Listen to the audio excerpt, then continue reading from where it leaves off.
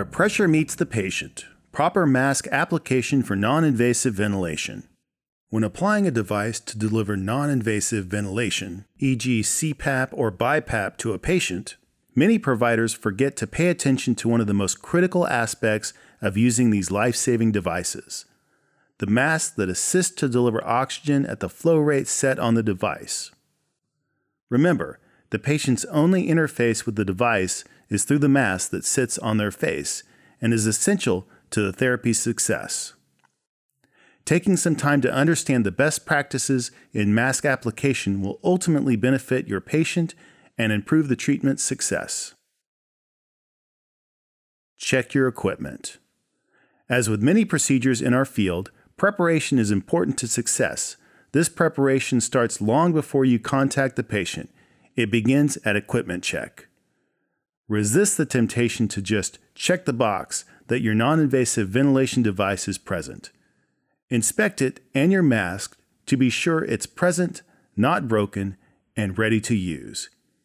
Even a disposable unit can be inspected through the package to ensure its readiness.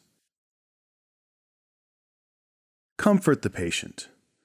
Upon approaching the patient who you've determined will benefit from non-invasive ventilation, preparing them will make the process smoother.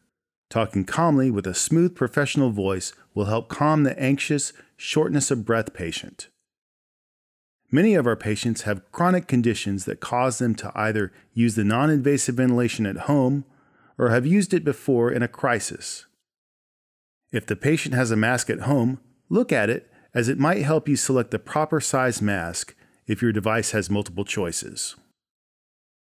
Ensure accurate EtCO2 reading. One important preparation is the application of EtCO2 monitoring to your patient. Studies have shown that the nasal cannula monitor gives the most accurate reading during use. The way the mask seal works will allow it to obtain its seal with the nasal cannula in place. If you're an ALS service, a good practice is to place a cannula with your device to prompt its application. If you're a BLS user of CPAP and don't use EtCO2 monitoring, work with your ALS provider to obtain a cannula to put with your CPAP so it's applied and ready when ALS arrives. This prevents the mask seal from being disturbed to apply EtCO2 when ALS arrives. Use the right mask to ensure the right fit. Good preparation has helped you efficiently get to the application process. Using the Pulmodine BitRack ED mask as an example, the medium mask that comes packed with the unit will fit 85% of the adult patient population. Look at the mask and then look at your patient to judge size. The apex or top of the mask should sit at the level you would expect eyeglasses to sit. The bottom should rest just below the bottom lip. A mistake many providers make is thinking that the bottom of the mask is a chin cup. This will lead to an uncomfortable fit for the patient and difficulty obtaining a seal. Many agencies keep a large mask available for the limited patient population that the medium mask will not fit. You should resist the one-size-fits-all attitude because it doesn't help your patients. Prepare the patient. Calm and supportive, positive reinforcement is now essential as the application process proceeds. Start the device and have the patient hold the mask to their face to get used to the feel.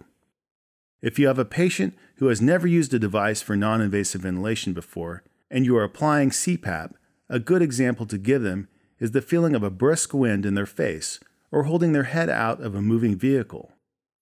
Starting the air flowing also fills the dual lip cushion with air, allowing it to obtain a seal with very little pressure. Secure the mask. Once the patient is comfortable and you have obtained a soft seal, you can then secure the mask with the head straps. Adjust the forehead pad to fit against the patient's forehead, keeping the mask in place. Work the head straps down to rest comfortably with the back on the occipital area and clip the straps to the mask.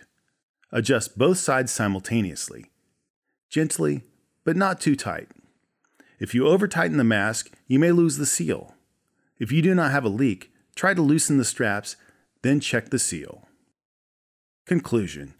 Using a device to deliver non-invasive ventilation will only be effective if your patient is comfortable and you have a good seal with the patient's face. Taking some time to prepare yourself, your equipment, and your patient will increase your success with this life-changing therapy.